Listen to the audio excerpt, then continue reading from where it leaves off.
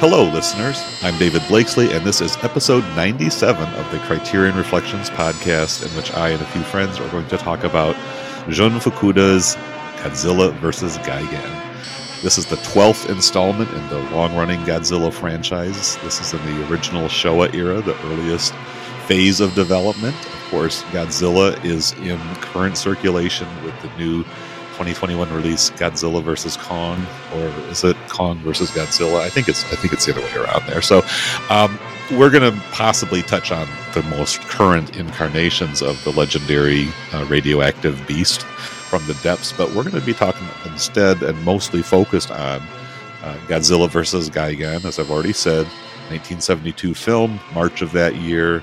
Jun Fukuda, one of the more interesting and important Godzilla directors out there, probably only behind Ishiro Honda in terms of the significance of his contributions to the franchise. We'll get into the details of the movie in just a minute, but first let's get our guests introduced. I've got a fantastic lineup. Really excited to get into it with these guys. First, Richard Doyle. Richard, welcome back. Hey, good to be back. Good to take some time off work on a Friday to talk about Godzilla. Exactly. I'm doing the same thing. I called a little ETO in there just to have a little bit of free space and get us together. The weekend starts early. Really enjoying that.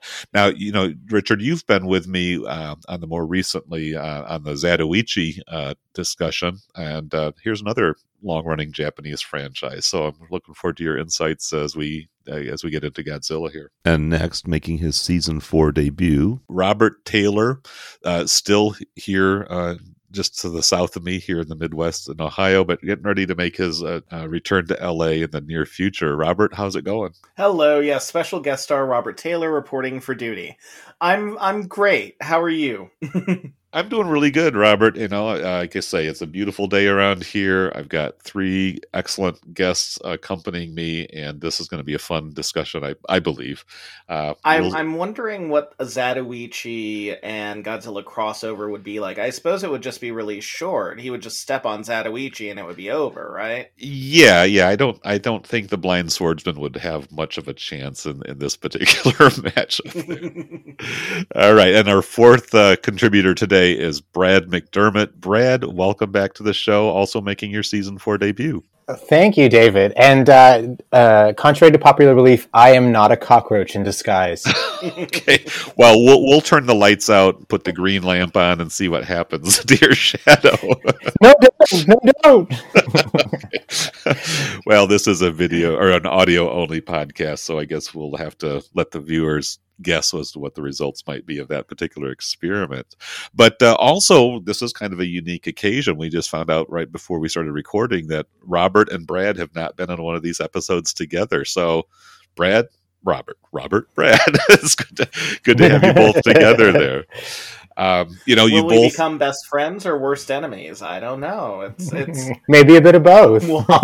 Yeah, I suppose it depends on our reactions to this film. Godzilla vs. Gigan kind of is a 2-on-2 tag team, big time monster wrestling event, and perhaps based on our reactions to this film, we might have a 2-on-2 showdown going ourselves. So we'll see how the pairings settle in once the conversation gets rolling. But guys, thank you for agreeing to jump onto this conversation with me. We are, of course, getting into Spine number 1000, that fantastic, lavishly illustrated, and completely inconveniently sized monster of a Criterion release. Came out, was a 2020 release, right? So it just came out last year. Yes. Yep. And so it's really one of the more interesting and iconic, perhaps even legendary Criterion editions, even though it's fairly recent. It definitely made a big impact. This is the 3rd film from that box set that I've covered on the podcast. We did All Monsters Attack. Josh Hornbeck and I talked about that one back in, I think, season 1 of the podcast. And then we did Godzilla vs. Hedorah last year. And now we are here in the 12th, like I say, the 12th installment of the franchise. So yeah, I guess I'll just go ahead and give a synopsis of the story, and then we'll just kind of launch into it and go from there and see what people think about this. So, Godzilla versus Gigan. It starts with kind of an interesting manga situation where there's kind of black and white drawings projected up on the screen with sound effects and people and kind of these reaction shots, and that immediately caught my attention because my daughter is actually a very prominent and very successful professional manga letterer. She letters Japanese comics that are translated into English, and she's made a very good living off of it. I think she probably makes more money than I do, and so when I saw that, it's like, wow, that's very cool. I wonder how Liz, my daughter, would do the sound effects, if this was translated into English. So a little bit of a diversion to start the conversation here. But anyways, just a personal note I wanted to drop in, and her name is Liz Blakesley. If you're into Japanese manga and English translation, especially that's directed more towards like female readers and kids, chances are pretty good that you've got a book in your collection with her work featured in it. All right, so enough about that. So we've got a manga illustrator submitting these drawings to his editor, talking about some monsters that he's trying to dream up. He's a young man sort of searching for purpose and some kind of a livelihood. He's got a girlfriend who's kind of standing behind him, driving him into various projects. And one of the projects she wants him to get involved with is applying to work for this theme park, Children's World Land, I think, is that what it's called, or World Children's Land. It's a really kind of a fumbly, awkward sounding phrase to talk about, or to name this theme park. But it's a monster theme park that is being built somewhere in Japan. There's a big Godzilla tower, and then you get to see some of the work in miniatures. If you like this kind of miniature figure style of world building, this is the film for you, as well as all of these Godzilla films. Anyways, he's brought in to do some work and has a chance encounter with a girl who's escaping from this building that he's about to enter. A mysterious tape reel falls onto the ground. He picks it up, and through a few different intrigues, he both finds himself employed to do some conceptual drawing work for this theme park, but also, since he's picked up this purloined tape reel, finds himself suddenly launched into this world of intrigue as there's a competing interest to figure out what's on that tape reel and what is it supposed to be doing. As it turns out, the tape reel is encoded signals. One tape reel is to attract monsters from outer space. The other tape reel is to lure in monsters from Monster Island, among which are two particular inhabitants, one being Godzilla, the other being Anguirus, who's kind of like this kind of a sort of a reptilian turtle thing. He's not really like the kind of turtle where he can pull up all of his limbs and head and disappear into his shell. That's more like a Gamera type of character. But Anguirus is more like a kind of a spiny shelled reptile, and I don't know, maybe we'll get into the etymology and where all these beasts rank in terms of their overall power and reputation. Godzilla and Anguirus are drawn in, and what ensues from there is the kind of an intrigue that pits alien cockroach invaders who use some kind of projection technique to pass themselves off as human. Their mission is to take over the Earth and relocate their population from the dying planet in the M Nebula something or other. I don't have it in front of me. Anybody want to help me out here? What was the name of this region that they're from in space? Oh no, it's definitely M. Yeah, it was M Nebula something. I guess it's probably not that important. Hunter's in it too. Yeah. Anyways, they're looking to relocate from a different planet to take over the Earth and basically let the bugs take over. However, for some reason, Godzilla and Anguirus are obstacles that need to be cleared out. So there has to be this big battle between the monster Gigan, who's making his debut in this film, and kind of a Hall of Fame monster kaiju creature, King Hedorah, who is or King Ghidorah. Excuse me, King Ghidorah, the three-headed dragon. I think he's most famous for Destroy All Monsters. Maybe I'm off a little bit there, but I think that's kind of where Godzilla versus Monster Zero. Okay, that was his first. Okay, thank you for that clarifying detail, Richard. So basically, that sets up the big rumble, between Godzilla and Anguirus versus Gigan and King Ghidorah, and chaos ensues. The world is saved. We can get into the story of what happens when the big showdown erupts. That's not a very concise synopsis. I have to say, I kind of stumbled and fumbled my way through that, but it's what it is.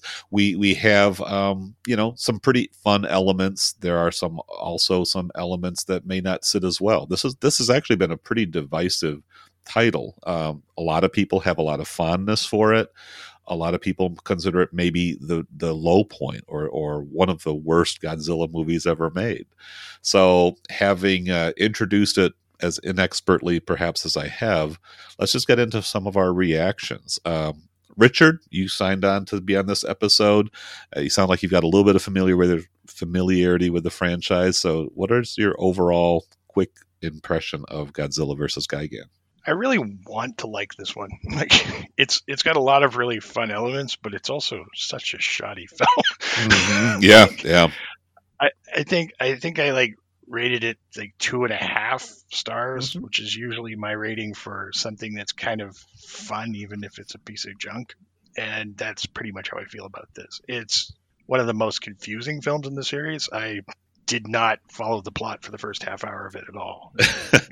Yeah, that may be where some of my own struggles of synopsis kind of came in. But I think I got the essential elements. So you're kind of, fun elements, but mediocre overall.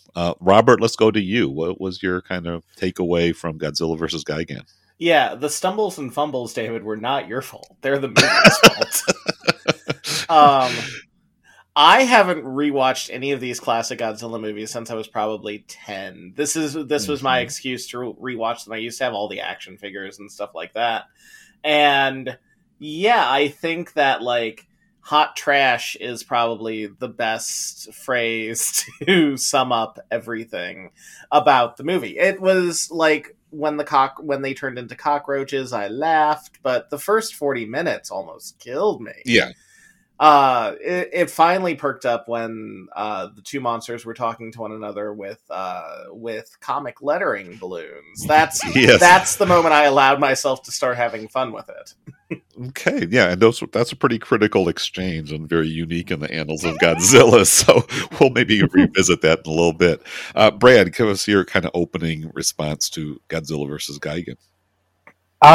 So this is the second time I've watched this film.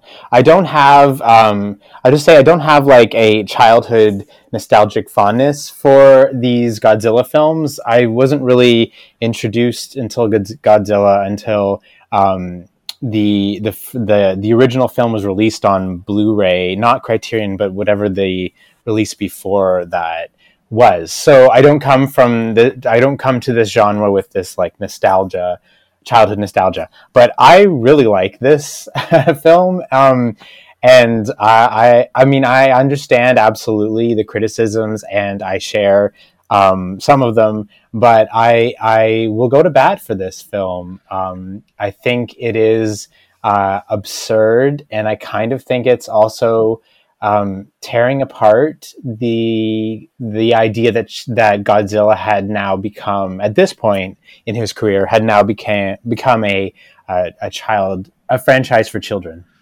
Yeah. Godzilla was definitely a hero at this point, and was a figure that the audience was really encouraged to root for.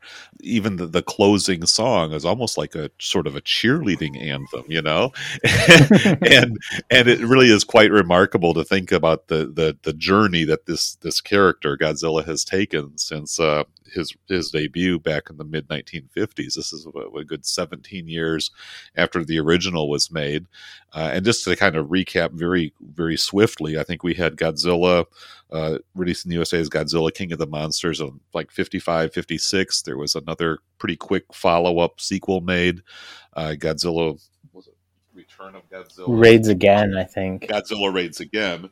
And then he kind of disappeared for a few years while other kaiju franchises were born. Gamera, I've already mentioned, Rodan, Mothra, and then I think Godzilla versus King Kong. Was that the kind of return of Godzilla? Oh, gosh, I got to get my book out here. King Kong versus Godzilla was from 1963. So there was like a 8-year lapse between installments 2 and 3 of the franchise.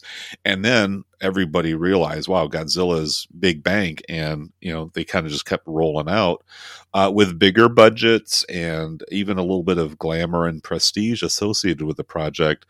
And then by this point in the early 70s, which is when I started kind of covering him in my podcast, I've kind of skipped over some of those prime years. We see the franchise getting a little bit weary, a little bit fatigued. All Monsters Attack is absolutely a kid's movie from a kid's point of view. This is aimed toward a slightly older audience, you might say. The people, the human protagonists, are all kind of like late teens, early adulthood, and there's an attempt at least to try to have sort of hip, cool type characters. You've got kind of a slightly pudgy hippie guy kind of playing with some of the tropes of the times. You've got the girlfriend that I mentioned in my intro. She's a black belt in karate, and so you've got a little bit of action stuff going on there. I mean, completely useless skills until she has to come in and do her thing to help escape from danger. So it's not exactly a child's movie in the way that All Monsters Attack was, but it's also a film that's very much recycled. There's been a lot of budget cuts. The Japanese film industry as a whole is really kind of in its lean years, really searching for direction. The prestige directors, the Kurosawas, the Ozus, all of those great art directors, Kobayashis, they're not really making films, and the audience is not really responding as more people are getting into watching TV. We talked about the Zatoichi franchise. So people are looking at sort of more prepackaged, digestible, familiar entertainment. More popular Japanese cinema is getting into crime and kind of softcore sex films, things of that sort. And so Godzilla, while it's still making money, it's not giving it a lot of resources. And so you've got stock footage being used for some of the fight scenes, even recycling from earlier movies. The Godzilla costume is visibly in somewhat of a shambles. They haven't really updated any of the materials. So there's a lot of corners being cut here, and there's even a certain amount of I don't know, just kind of a workman-like grind going on here. I want to talk about Jun Fukuda just a little bit. I've already kind of mentioned that he's an important Godzilla director. He was called upon during sort of the later phases of the Godzillas of this arc here to direct films. And there's a link in the show notes where he is asked very directly, because there's almost like a defensive, apologetic tone throughout the interview as he's being asked, and he's just kind of almost brushing off the questions. He is answering them, but it's like he's not really elaborating or telling great stories. And then finally the interviewer says, "Do you feel that Toho should not have produced any sequels to Godzilla King of the Monsters?" The very first one, he says, "I don't think that any sequels to the first Godzilla movie should have been made." And I just found that so hilarious, because this guy, I mean, Godzilla was his meal ticket. He was on call, and his name is plastered across the top of many, many Godzilla films, and yet he's wishing the whole thing had never happened. It was like a big, colossal mistake. Did you guys get a chance to read that? Do you have any reaction just to kind of a director's dismissal of what was a pretty major part of his career? I did, and he's said that elsewhere too. Okay. He did at least clarify that he thought the focus away from the people towards the monsters was what he thought was the mistake. Yeah, but it kind of shows in this movie. Yeah, wishing away the whole franchise like that was just kind of remarkable. I find it quite funny, and I echo what you guys are saying. The beginning, the first 40 minutes or so, you can tell he does not give a shit. He's just sort of like, what? Okay, just come into the thing. Yeah, it looks like a Bond lair. Don't comment on that. And I feel like the entire metaphor that Godzilla has essentially turned into Disneyland, right? Like, Yeah. it could not be more on the nose. I feel kind of bad even just commenting on it because it's so glaringly obvious. But I think that it just underlines what his POV might be about the franchise at this point. But I think that's part of what I really like about it is that he's so cynical about the state of Godzilla at this point, that he's sort of like destroying it.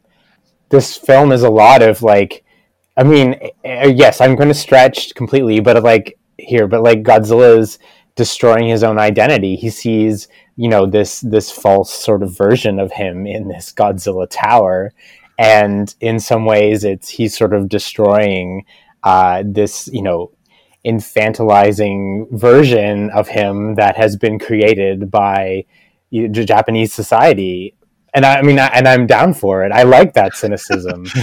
Yeah, well, yeah, and so we can really leap right to the meta analysis of this film, because I think, if you take this movie like seriously on the level as something trying to be a plausible scenario, which the early Godzilla movies really were like that. Like, just imagine if humanity's foolish recklessness of opening the Pandora's box of radioactive atomic weapons really came back to bite us by sort of resurrecting or creating this lethal monstrosity that's going to literally be rampaging through our cities, killing people, destroying property, blind, raw terror being inflicted upon the masses by this force of nature that is beyond our ability to control. It's resistant to our most sophisticated weapons.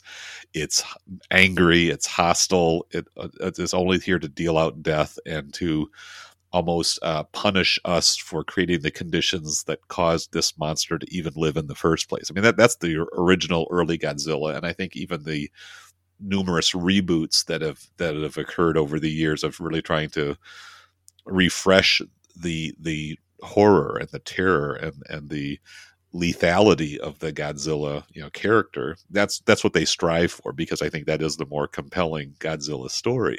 At this point, we've got this really corny, absurd idea of Monster Island, that all the monsters have kind of agreed to live in this kind of quarantine, where they can just romp around and do their monster thing without bothering humanity. And of course, the island is always monitored so that if any of the monsters leave, if they step out over the line, then they're going to get in trouble. and that's kind of what happens in the original portion when this tape is played. This tape that was picked up off the sidewalk and just makes these kind of weird, warpy audio noises, but they work as some kind of signal. You can just play this thing on a little homemade cassette player, but somehow the vibe gets all the way across the ocean to this remote island. And Godzilla and Anguirus is like, hey, what's up? What's going on over there? and so Godzilla commissions Anguirus to go check it out. And I mean, even the dialogue is just so dopey. Okay. Anguirus is so grumpy. What do you want? And Godzilla obviously has really important things to do on Monster Island. He can't go himself, so he's going to kind of commission this little sidekick over there to go investigate. So then Anguirus kind of makes his way across the ocean, shows up on the beach, and the Japanese military is there with a few tanks, and they shoot a few bombs his way, and he turns tail and heads back home without really even trying to to retaliate or any of that. So it's almost as that's if, one of my favorite things. It's almost as if the studio I don't want any trouble. It to me felt like the studio executives were like, well, we need some monster at some point before the big brawl at the end, so let's just throw him in here. But I did love how he did everything but flip off the military before he left. Well, and you can really feel like that this is where the formula is really kicking in. I mean, you do have like a pretty early on monster appearance. There's Godzilla, kind of facing the camera right at the very beginning. but it's not even like an action sequence, to start things off. It's just kind of a cameo, but you can almost feel like, okay, we've got an hour and a half, we've got 90 minutes, so you've got to punctuate this with monster appearances every so often, or the kids are going to get restless, and we got to feed them a little bit of something. And so really that is all it is. It's just an excuse to get a little bit of kaiju action before, the big blow up at the end, which is of course what everybody pays to see. So a very, very little bit, because he doesn't really do anything. Right. I mean, there's, but you got monsters on the screen, so mission accomplished there, But before we get into the big payoff, let's just talk about this kind of absurd the hijinks, I guess, if you want to kind of lay it. I think several of you said it didn't really make a lot of sense. You couldn't really, figure out what was supposed to be going on here. Does anybody else besides my synopsis have a take on what all that was really supposed to be about? What is the appeal there? What is at least an attempt to engage the audience and hook people into these little subplots? I think the screenwriters dropped acid. And I'm sorry, I interrupted you, Richard. You go ahead. I was only going to say it's partly the plot of Godzilla vs. Monster Zero, completely stolen, but altered to be less sensible. And in that movie, like, they transport monsters to another planet in giant bubbles, and this movie is less coherent. So when you say they, are you talking about the aliens? The aliens yes, are okay. Yeah. In that movie, their aliens approach the Earth and try to they fool Earthlings, and I forget the exact reason, but they want to take Godzilla and Mothra and Rodan and transport them to their planet in giant bubbles to fight Ghidorah. Okay. That's Invasion of Monster Zero, right? Yeah, it's got two. It's Invasion of the Astro Monster or Godzilla vs. Monster Zero. Okay. I only know it is the first one, so I was a bit confused which one it was. Yeah, I'm old, so I call it the old story. No, I was just going to say, this one seems like it's largely taken huge elements of that plot. Mm-hmm. It made it less coherent. Yeah, so I guess the conceit to get Gigan into this film is that he's a space monster. So, the idea of other sort of natural organic monsters, if you will, arising from the earth, that's been pretty much played out. So you've got this concept for a new monster, which I think that's the other kind of main contribution of this film. It introduces Gigan, this new kind of more technologically advanced kaiju, kind of setting us up for the Mechagodzilla that's going to make his debut in a couple episodes later. Gigan is clearly a manufactured type of thing. He's got a buzzsaw in his abdomen that kind of runs up and down. He's got big metallic hooks for his arms, his hands, I guess what you'd call them. And even his feet seem to be some sort of, metallic type of scythe or something like that. He's got kind of a visor across his eyes and kind of a helmet shaped, pointed head.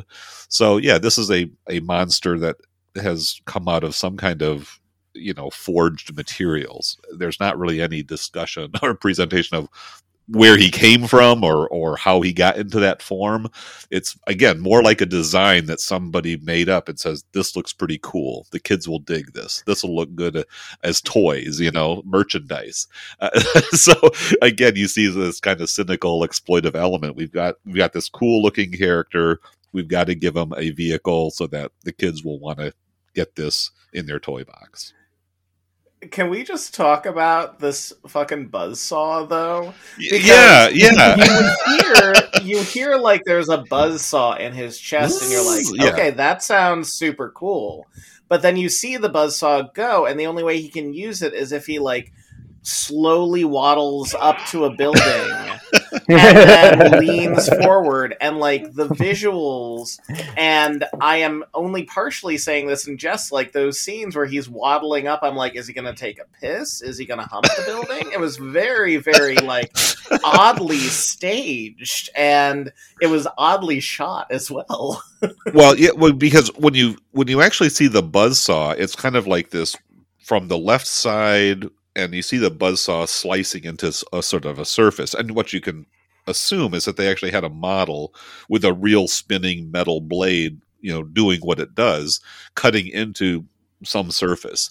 But when you see the monster from face up or from the frontal view, it's just like these kind of ridges. And when it's supposedly buzzsawing, it really just looks like it's going up and down, some kind of a drill or it's not a very convincing effect, is I guess what I'm trying to say here. And so, why would the buzzsaw not extend if you're going to really? Probably because it would be so lethal that nobody would have a chance against it, But yeah, it's not really well conceived. Although I will say he looks pretty bitchin'. I mean, pretty tough. Yeah, I like love this the look. hands. Yeah. I love the hands. Yeah. It's all about that buzzsaw, though. What the fuck? But Robert, I think you had referred to the headquarters of this building, which they're in the headquarters, which I think is at the lower levels of the Godzilla Tower, because the upper level of the Godzilla Tower they kind of use as kind of a bit of a prison or a holding pen when they have the kids kind of kidnapped and held against their will. They're sort of up at the top of the Godzilla Tower. But let's talk a little bit about this bond layer. We've got the two kind of villain characters. One of them is a young kid. He looks like he's in his late teens. He's like this genius mastermind who is mapping out astronomical charts and kind of manning the control panel. Then you got the sinister guy in the glasses with his little wicked laughter and his glowering stare and all of that. And he's the boss guy that the illustrator is first connecting with here. What do we make of these two guys and the lurking menace that they represent? My favorite moment in the movie is when he walks in and he sees the young kid doing the math thing, but it's in this chair that genuinely looks like Dr. No just got up and left, right? Like, it's the biggest chair. And it's I am shocked I have not seen it in Pump or Tom Tom in WeHo at this point. But he goes up to him and he's like, "Who are you?" And the guy says, "I'm the chairman." And I'm like, yes, obviously you're the chairman. Come on. He's just missing a cat to be petting. And the other thing I loved about Godzilla Tower was at the end, in the final act, when the laser is coming down from fake Godzilla's face and attacking Godzilla, all Godzilla would have had to do is roll slightly to the left or slightly to the right, and he would not have been hit by that laser anymore. And instead, Godzilla lays there for realistically 4 minutes of screen time being hit by this laser unnecessarily. I mean, I say this both as a criticism and also I laughed my ass off, so I enjoyed that. He could have just walked away. Yeah, well, the whole premise of the fight is rather questionable. But before we get there, I mean, because I think that is the piece of the film I do want to spend some time, digging into. Is there anything more to be said about this whole setup? The apparent danger that this young man, this illustrator, gets himself into as he's trying to find a way to make some money to get his girlfriend off his back. I mean, that's the little relational friction that I guess is supposed to be driving things forward. And then we've got the intonations that there's something not quite right about these men in their orange jumpsuits and pink t-shirts that are running this operation. What about the concept of this theme park? This is supposed to be a place where the children of the world will come and celebrate their love of monsters. And peace. The absolute peace, very, very ominous here. I don't know if those were messages that were being, sort of broadcast to Japanese youth about peace, about being nice, about getting along. I mean, Godzilla versus Hedorah, or as it was released in the USA, Godzilla versus the Smog Monster, has kind of a pro-environmental message. And I remember as a kid back in those days, ecology and the first Earth Day was celebrated around that time. So there was definitely a sense that we've got to do something about this pollution problem, children. So don't litter and clean up after yourself and tell the adults to stop pumping all that smoke out of their factories and burning up the atmosphere and all of that. Here you've just got a very generic pablum type of message about peace and being nice, I guess, is kind of the theme here. Yeah. I see it a bit different. What I really like, again, I love leaning into the absurdity of this film. But like the cockroaches, right? Let's everybody know they're secretly cockroaches from another planet that have come that on their planet they had a human-like species that polluted it to their own extinction, and now the cockroaches are advanced and have intergalactic travel and have come to Earth to do the same thing. They love it, so because we're doing this to our own planet, we're polluting it to shit. So that is the inevitability. Right. The planet has its own lifespan, I think is what they say. And so even though the cockroaches are doing okay, they realize it's time to relocate. And so what never really made any sense to me, and so maybe you can help me understand the beauty of this absurdity, Brad, is why did the cockroaches have to worry?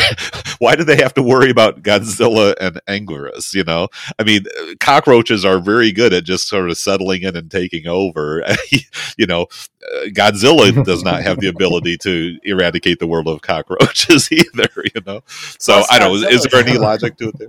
Plus Godzilla, sure, but Anguirus, really? Yeah. I mean, part of my defense of this film can't extend to logic gaps. That is where it would kind of start. But what I like about it, the absurdity, is we are always told, right, we are polluting Earth to shit, and we're not leaving a future for our children. And this film has such a cynical view of Godzilla being presented as a cinema for children that I think that goes along with that. We're like, okay, so are the children that will inherit the Earth that we will actually be cockroaches if we keep going along what we're doing, right? Environmental disaster, nuclear disaster, that is the end result. It will just be cockroaches. So I think that there's a delightful absurdity with the cockroaches from another planet coming here to escalate this process. It's part of the film's like thumb in the nose of children entertainment kind of idea. If that makes sense. I'm reaching a little bit, I guess, but no, I get it. I mean, you're kind of alluding to the idea that, as the director himself already said, he's not taking a lot of pride in this work, and is maybe even inserting kind of subversive messages, undercutting his own project because of his sort of cynical disdain. I mean, he's truly a director for hire. He's doing what the studio is paying him to do. But he's doing it almost under sort of an implied protest. You've cut my budget. You've kind of saddled me with this kind of dopey responsibility to appeal, to make this kind of, bland pablum that's suitable for children. And, is a completely goofy premise. I think that's part of the story right there, is that you're asked to take on this job, but the story itself, to any sort of thinking, well-informed, considerate adult, is like, this is ridiculous. Oh, absolutely. Yeah. and so, he's powerless to change it. It's almost sort of like what Suzuki was doing with some of those kind of pot boiler crime capers that he was assigned to do in the mid-60s. It's like, okay, I will take your script, but I will just turn it on its head. I think Suzuki was able to do it with an artistic flair, because he's working with humans and set designs and cinematography. He does have some money, right? Yeah, but he's still sort of almost drawing attention to the exploitive nature of the whole enterprise. That these stories really, there's no real stakes in it. It's just kind of an exercise we're going through to provide excuse for a little bit of action, a little bit of sex, a little bit of comedy, a little bit of tough guy swagger. These are different elements, and certainly marketing to a different audience. But yeah, I guess what I'm hearing you say is that Fukuda and the rest of the creative talents are kind of turning it on its head, even as a way of kind of maybe venting their own frustrations or pushing back against the limits that they have to work within. For sure. I think that I mean, if the whole project is very cynical, and if they're coming from it from a very cynical place, they may not even realize that there is some artistry that's coming through in that cynicism. Yeah, and maybe we can start talking about the artistry, because I think there are some beautiful moments. There are some pretty spectacular sequences when we get to the big monster battle. But before we get there, any other talk or thoughts about just the setup? I mean, the whole premise that we've already kind of, examined, but I just want to make sure before we move on that we've covered whatever there is to be said about all that. I think one thing that might be going on in this movie too is that the producers of the Godzilla series really didn't like Godzilla versus Hedorah. And what was that about? I mean, because I thought that one did fairly good business, but I know that he really did not like the film.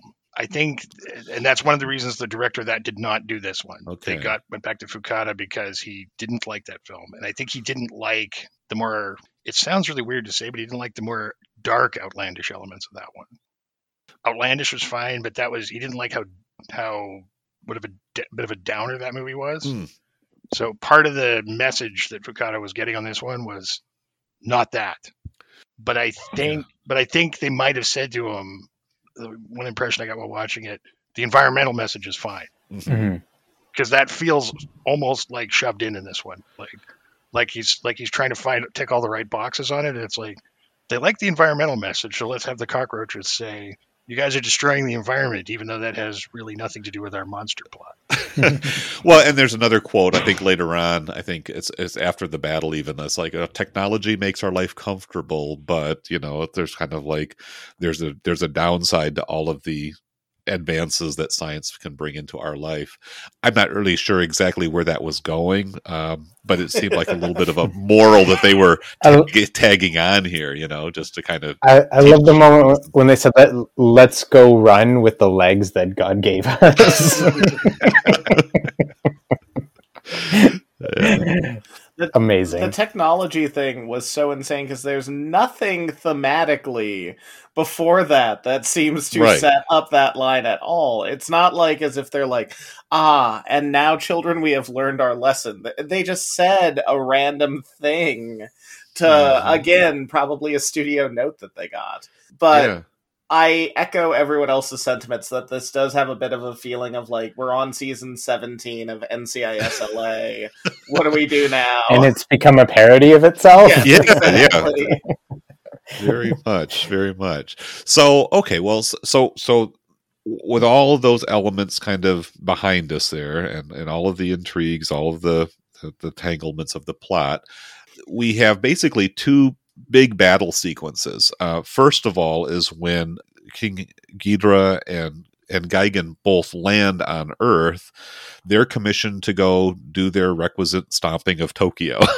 And it's just, it's to me, it's like a ballet of flames, explosions, buildings getting squashed, freeways uprooted, but there's no human suffering shown. I mean, there's all kinds of property damage, but you're not seeing people terrorized by these rampaging monsters.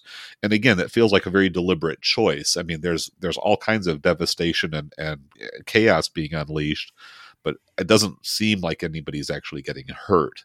It could only be imagined. And so let's just talk about that. The whole idea that you come to these movies so that you see buildings being torn up to shit and, left in rubble, massive explosions. Again, why what did Tokyo have to do with any of this? Why take it out on Tokyo? But again, it feels like this is a box that needs to be checked. Buildings crumbling and all of the other things I've just described. What's the function? What's the attraction? What do you think people? Why are people looking for that? Is it just because they're expecting it? Because that's just kind of a ritual obligation that we go through anytime there's a Godzilla movie? Or was there any other purpose being served in that portion there? I mean, it feels to me as if it's just we are going through the motions. That's probably at least for me, the most boring section of the movie, aside from Gigan, as I said, humping the building. But it seems like it's something that we've seen in various other Godzilla movies done better because there were higher budgets. And it also seems, much cheaper than other destructive sequences. It's really cheap. Yeah. Yeah, like you see one car the entire time. Yeah, stomp on the car. Yeah, And many of the Ghidorah destruction sequences are airlifted straight out of previous Godzilla films. I was curious about that because the background, the sky looked completely different in certain scenes. Even the film stock looks different. Yeah, so you can see Mothra in one of them too, even though he's not in this movie. Yeah. It seemed as if that was the part where if you had to pee and you're in the theater, it would be that time to go. Unless this is what you came for. I mean, I have to imagine there's a portion of the Godzilla audience that just sort of gets off on this type of thing, right? They want to see buildings smashed because that's what kaiju do. Yeah, but it seems so placeholder, even within look, we're talking about Godzilla versus Gigan, so we all like buildings going boom. But it's so placeholder, even within the context of the series itself, that if I were a huge fan, I'm like, yeah, blow up that building. I would be like, it's fine. If it feels not anticlimactic, but just kind of like, okay, there it is. This is what you want. Right? There it is. Let's move on. And it has none of the fun trashiness of the final sequence, which actually has some interesting creative moments. And I guess I am setting you up for segging into that, David. Yeah. I mean, I did enjoy, and maybe I want to ask for Richard's rating. To me, when I was looking at and just really my rewatch last night or yesterday afternoon was just, okay, let's just look at the sheer audio visual pyrotechnics. I mean, some of the explosions, some of the flame balls and the music and the noise. It's sort of like it's like going to a heavy metal concert and they just kind of launch into that riff and your head starts banging. It's like, yeah, okay, there you go. That was like the big payoff for that type of thing. I guess I just appreciated it, sort of like, okay, there we go. We had our cities in ruin sequence there. Richard, I mean, where would you rate this if you were to put this on a scale of cities in destruction? Is this lower tier, middle tier, run of the mill? I mean, obviously it's not top shelf. I was thinking the point of the movie, I think, is to see the monsters fight. Yeah. At least after about 65 or so, and that seems to be the common theme. And I think one of them has to do the destruction to get the monsters to fight. There has to be a reason for Godzilla to fight these ones. Godzilla needs to be motivated to fight, and he's motivated these days in those movies because the monster's smashing things. Yeah, and Godzilla's now a nice guy. Yeah, that's right. And smashing Tokyo was his thing. You're copying my stuff. That was my riff. You're just a poser. You're just one of these wannabes. You come here from outer space and you smash my city. Exactly. And then I thought it was pretty listless, though. Yeah. Okay. Well, fair enough. I think we've covered that. So then there's something that happens. There's definitely like a transition where it goes from city destruction, and then there's another sequence with the humans in there, and then it turns into the 2-on-2 tag team wrestling match. I can't remember what exactly that transitional thing was. It was probably something to do with the kids trapped up in the tower or whatever the case may be. But then we get into, which is, for sure, the real, popcorn munching, the payoff that everybody's there for, which is the physical battle, two monsters against each other, primarily Godzilla versus Gigan, although, King Ghidorah is a pretty formidable opponent as well. This might be the best pairing of badass monsters that Godzilla has to square off against, perhaps, but that's probably debatable and something to be pursued by the truly deep Godzilla heads out there, which surpass my knowledge and familiarity. I mean, I watched all this stuff when I was a kid on TV, and they all kind of blend together. I've definitely seen Gigan before. This wasn't like a new monster appearance for me, but I didn't have a lot of recollection of the intricacies of this particular story. With all that aside, what'd you all think of the big brawl? Was that satisfying? I mean, I love this climax, and not only do I think that there's, again, I mean, I keep mentioning this, but like Godzilla seeing an effigy of himself. Yes. That there's you can kind of read into it, and I don't know, it's fun for me to read into it. Where Robert was saying the laser that shoots out of the Godzilla tower. But like that's, it's Godzilla seeing the face of himself, and it can be interpreted as the real Godzilla having some sort of, moment as seeing this sort of bastardized, version of himself. And it isn't until the kids, like Godzilla's losing this fight horribly, and it isn't until the kids send up the TNT and explode the head of Godzilla Tower that sort of trance that Godzilla is in due to the laser is broken, and he can sort of get his bearings again. And I think it's interesting that it's when Godzilla actually destroys the rest of the tower that the tide of the battle then changes.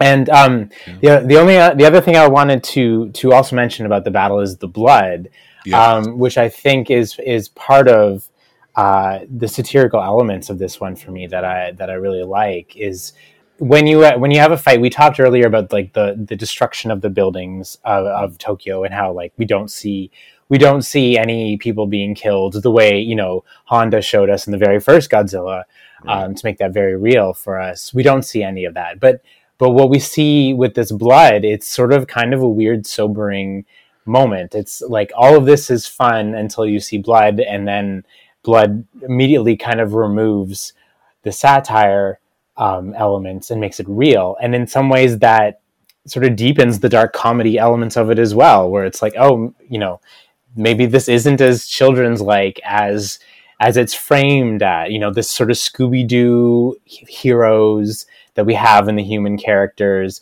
the always allusions to manga and the bright poppy colors, the children's park, all this stuff where it's like, this is for kids, this is for kids, this is for kids.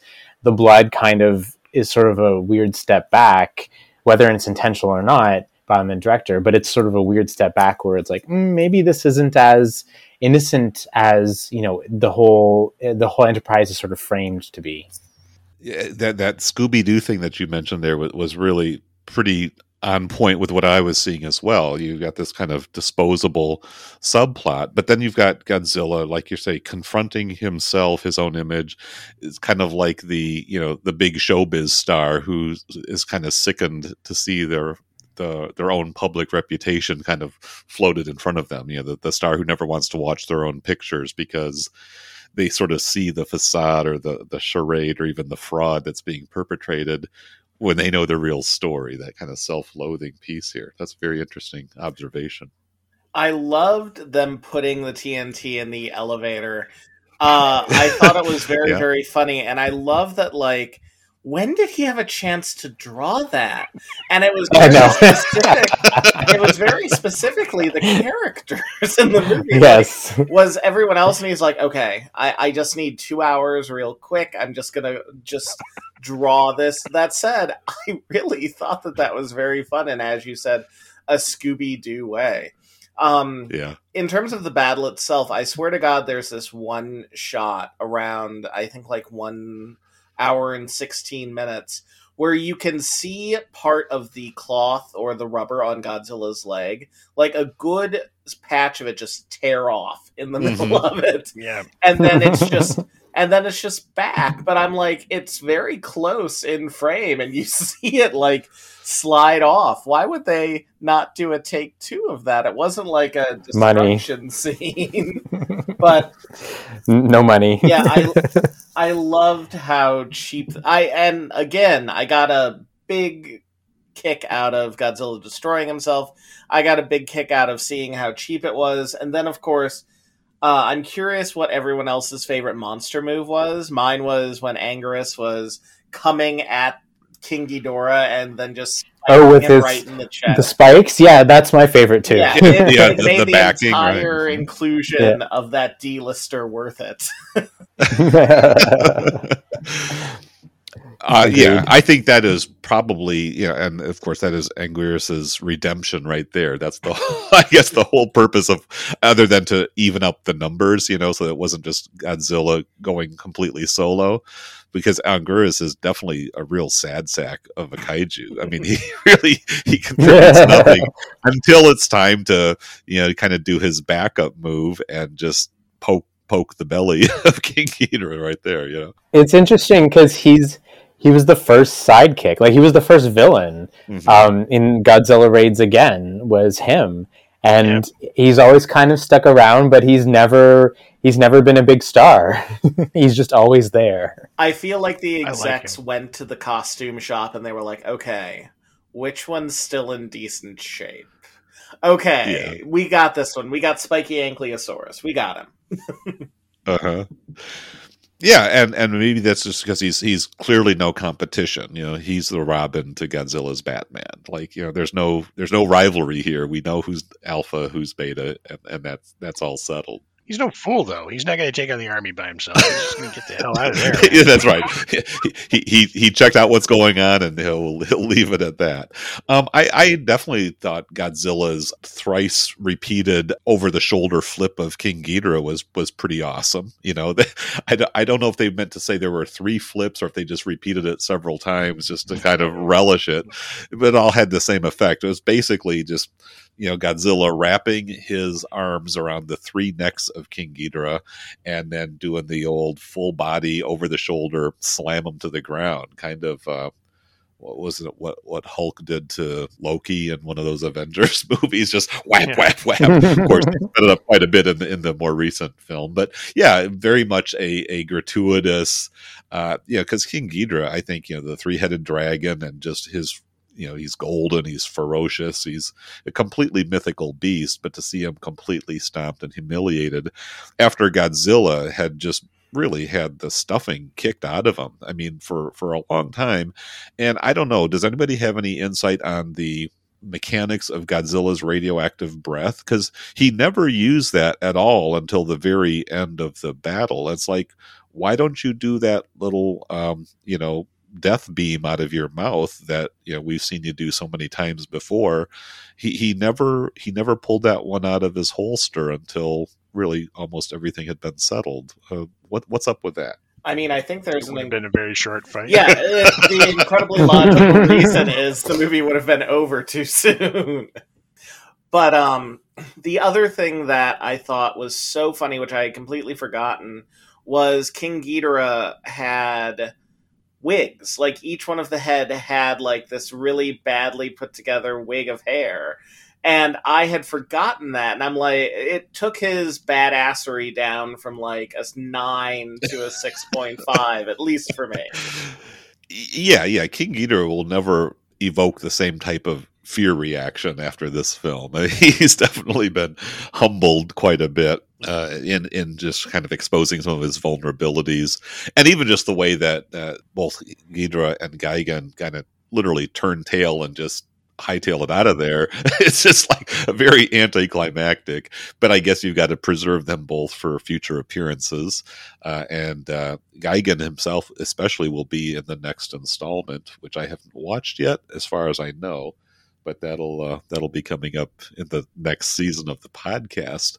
But yeah, I think, and it's also just interesting that how much this battle really resembles almost kind of a sumo match. I mean, there's obviously moves being used here that are not permitted in legal sumo, but it felt very much like, just like I say, a tag team brawl of pairs of heavyweights going against each other. Very physical, very visceral, muscular, not really, not even using the buzzsaw, and I don't know, King Ghidorah, he does have kind of some kind of lightning breath that he can shoot out of his mouth as well. And for a long time, Godzilla was an absolute punching bag. that also seemed a bit unusual to me. Again, I haven't really analyzed these films in great depth, but those of you who have seen some of the earlier installments, was this one of the more physical wrestling types of outings of Godzilla, or had he been moving in this direction quite a bit for some of the more recent episodes? I think it's pretty typical Yeah. since the series sort of turned into Monster Brawls Monster Yeah. as the central theme. I do agree with Brad that the blood is kind of striking, though. Yeah. It's an element that I don't recall seeing outside of this movie. I think, this is considered one of the goriest Godzilla movies. And I think, again, it was one of those kind of expanding boundaries. Zatoichi, we see, a lot more explicit blood and gore in some of the films that were coming out around this same time. But it is interesting, and I guess maybe feeds into the idea that this wasn't strictly aimed for the children. It's trying to get more of a teen and maybe young adult audience, kids who had grown up with Godzilla, who were now pretty much grown up, but still wanted to come back for, presumably a good time at the movies. How successful that worked. I mean, I don't know what the profit margins were, but apparently this is considered a financially successful entry. And so maybe it's just that margin was expanded because they cut the spending back so much that even modest returns looked pretty profitable from the studio perspective. Yeah, I think the next one is when the profits really start shitting the bed.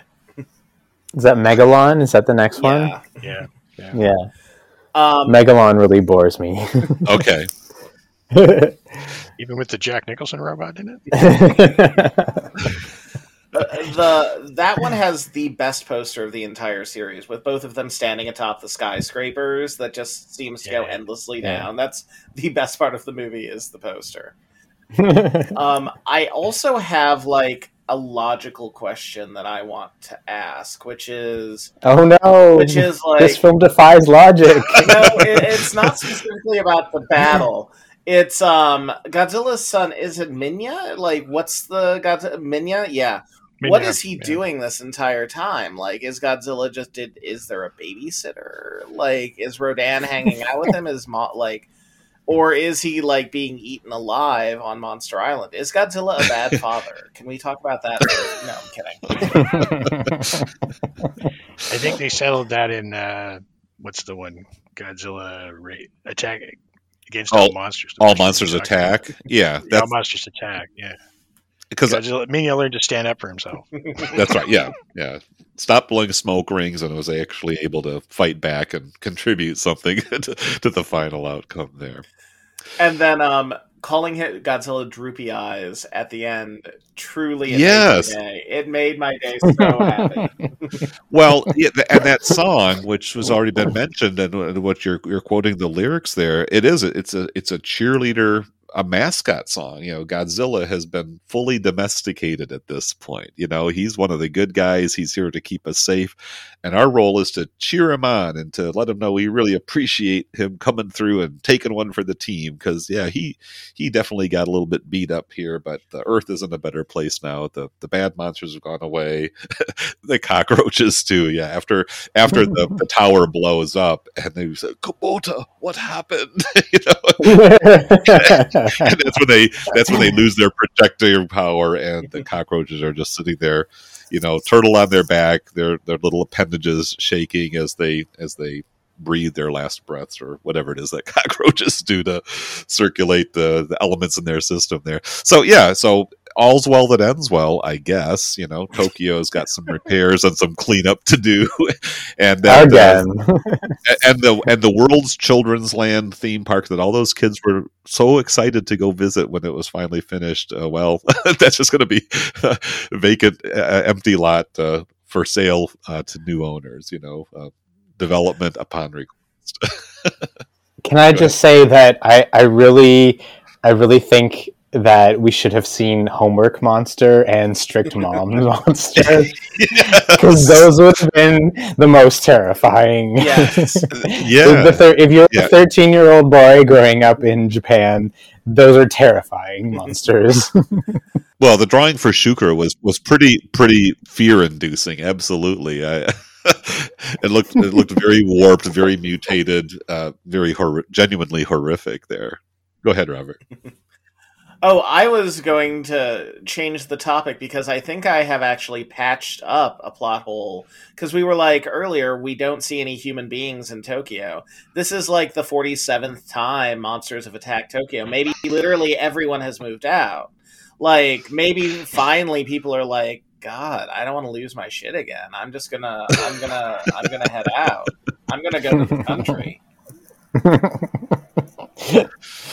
Yeah, I would That think, makes sense. cities would be depopulating pretty quickly under such circumstances. All right. Well, is there anything left to be said about this? We've already even made some allusions to Megalon, the next installment, number 13 coming up, which we'll cover in the following season there. But yeah, any final comments? This isn't necessarily one to sort of recommend or not. I mean, it is what it is. It's Godzilla, right? And if you're along for the ride, this is part of the journey. I think we've yeah. Go ahead. One, my only favorite moment that we haven't really mentioned is that wasn't a gun, that was a corn cob. Just from so ridiculous out of nowhere. But on a more serious note, I think the score for this movie is ironically rather good because they just cribbed it together from snippets of the scores of other movies. But it's like they took the greatest hits of Godzilla soundtracks and made this one quite good. Yeah, and I think you're right, and that's why some of those, as we've kind of discussed, mundane city wreckage scenes, that maybe they did seem somewhat refreshing or satisfying to me, just because the whole experience is like, yeah, that was decent. I enjoyed it. Maybe comparing it to others, would downgrade it a little bit in my esteem, but watched in isolation, it's like, sure, I'm here for it. That's good. Brad, any final words, or Robert, either one of you guys want to kind of weigh in with last take? I definitely want to come back for the next installment. Yeah, I'd like to come back for the next one too. Yeah, the invitation is extended. Richard's like, no, I'm out. I'm out. No, I'm in for the next one. It's a date. Excellent. Well, we'll see this thing through. I'll try to commit to kind of watching some of those middle installments as well, just to get my own context and awareness a little bit more enriched. Although I've enjoyed the last few, so we'll take it from there. So let's just kind of do some catching up. Especially Brad and Robert, since we haven't heard from you lately. But we'll start with Richard. Any recent highlights, things you want to draw listeners' attention to, or just general life updates you want to share with the audience? I never have anything. That's fine. Well, I don't want to assume too much, but I get it. Yeah. Well, good. All right. So Robert, I've already mentioned that you're going to be heading back to your adopted home fairly soon. What's going on in Robert Taylor's world? Usual development. The adaptation of the TV show that I worked on for 8 seasons, Spirit Riding Free, called Spirit Untamed, will be in theaters June 5th. And so please go see it and watch the TV show online so that I can get more residuals. Yeah. That's what I would say is coming up in my world. And Jake Gyllenhaal and Julianne Moore and a bunch of other A-listers are in it, which is super cool. The other thing that I would love to just share for a second is I found out that my grandfather was a spy with the OSS while I was home. Which I find incredibly cool. I was going through one of his old bureaus, and there is a fake bottom to one of the drawers that I discovered. Wow. And within it was a passport that had his photo, but not his name in it, along with a bunch of coins, one of which was a 50-cent piece that was hollow. So little things could be stored or kept in there, like microfilm and stuff like that. Oh, fascinating. And I've contacted the government to figure out what exactly he did with his life, because he was in the OSS for the last 2 years of the war. and they refuse to tell me. His stuff is... What was his cover during that time? Did he have an occupation or some They kind of... will not tell me anything, which is driving me crazy. Apparently, what he did was still classified. All these years later, it's still classified. But the passport shows that he was in, like, France. He was in Italy during World War II, which, of course, makes me wonder exactly has he murdered people? This is very concerning, but also fascinating. Yeah, you've got some material to work with, my screenwriter friends. Something that could be expanded upon, or at least the opening to let your imagination run wild with it. That's a very fascinating anecdote. Maybe I'll see if there's any further developments as that story continues to unfold. Yeah, hopefully this doesn't come out. Yeah. Okay. Oh, I was just saying, hopefully this doesn't come out and someone's like an assassin is going to hear and come after me now. But anyway, I don't think our reach goes Brad, that far. go for it. Yeah. Well, I can't. Sorry, your life is more interesting than mine. Well, Brad, I've been seeing some of your social media posts. You've been your film Polyandry has been racking up some prizes and some recognition. You want to tell us a little bit about that? It has. My partner and I, my partner Fred and I, are sort of writer, director, producer team. And we had made this short film, Polyandrew. And, when the lockdown and everything happened, all the film festivals went online. So we've just been submitting it to film festivals, and it's been a hit. A lot of the festivals like it. We get recommendations between the festivals. They want to, go get the Polyandrew film and put it in your film festival. So yeah, we've been kind of had. It's been interesting. We haven't been able to go anywhere to any of these places. Normally we would visit a few of them, right? It's always a great excuse to go travel to a city you've never seen before, or a country you've never seen before. But it's been really nice, while we're kind of sitting locked down here, not able to go anywhere, just to see our film be so successful. So we're really honored that so many people have loved it. Yeah, well, congratulations on that. But that does have to feel pretty weird. All these festivals are happening, and they're probably all happening almost entirely virtually, right? They are, yeah. Yep. Yeah, so the dynamic of meeting people, making connections, just kind of having that shared experience has been kind of removed, but the film is still out there and it's getting recognition. And yeah, it's just got to be, I'm sure, with the Academy Awards coming up this weekend and all, just a very strange time for the entire industry. And really for everybody, I guess, who's been living through it, but just thinking about film as a social event, as a place for groups to come together, for audiences to have a shared experience. That's all been just sort of turned on its head over this past year. So, but again, congratulations for prospering during all this time of challenge, and for and just for continuing the work through all the obstacles. So yeah, anything else you want to kind of fill us in on? I mean, I think that's a pretty significant update right there. Yeah, nothing else. If you want to follow me on Letterboxd, I'm Mr. Brad McD, and you can find my reviews there. Yeah, I think that's about it. All right. Well, so listeners, we've covered some interesting territory. We've talked about Les Blank was the previous episode, some pretty reality-based stuff. We've just kicked it over to Godzilla. Our next film is Fellini Roma. So we're going to be talking about the history of Rome through the lenses of Federico Fellini and his inimitable creative team. That'll be our next episode coming up here. And also, I've got a new episode of my Inside the Box program that I do with Trevor Barrett. The last Inside the Box was David Lean directs Noel Coward, which was a really great conversation, actually, going back to those World War II films. So, yeah, that's what I've been up to. Been doing a lot of podcasting lately, very much enjoying that, and also doing a lot of TikTok. So that's, if you want to see what I'm doing on social media, that's probably the place.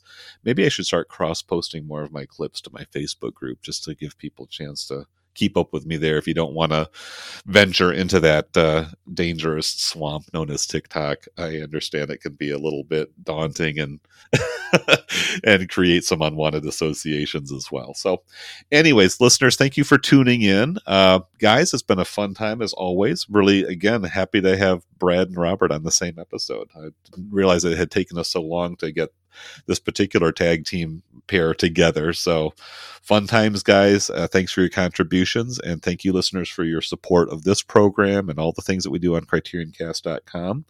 I'll be signing off momentarily. We'll have a little Godzilla exit outro music to wrap things up. So thanks for listening in, and we'll be all talking to you soon. Bye-bye.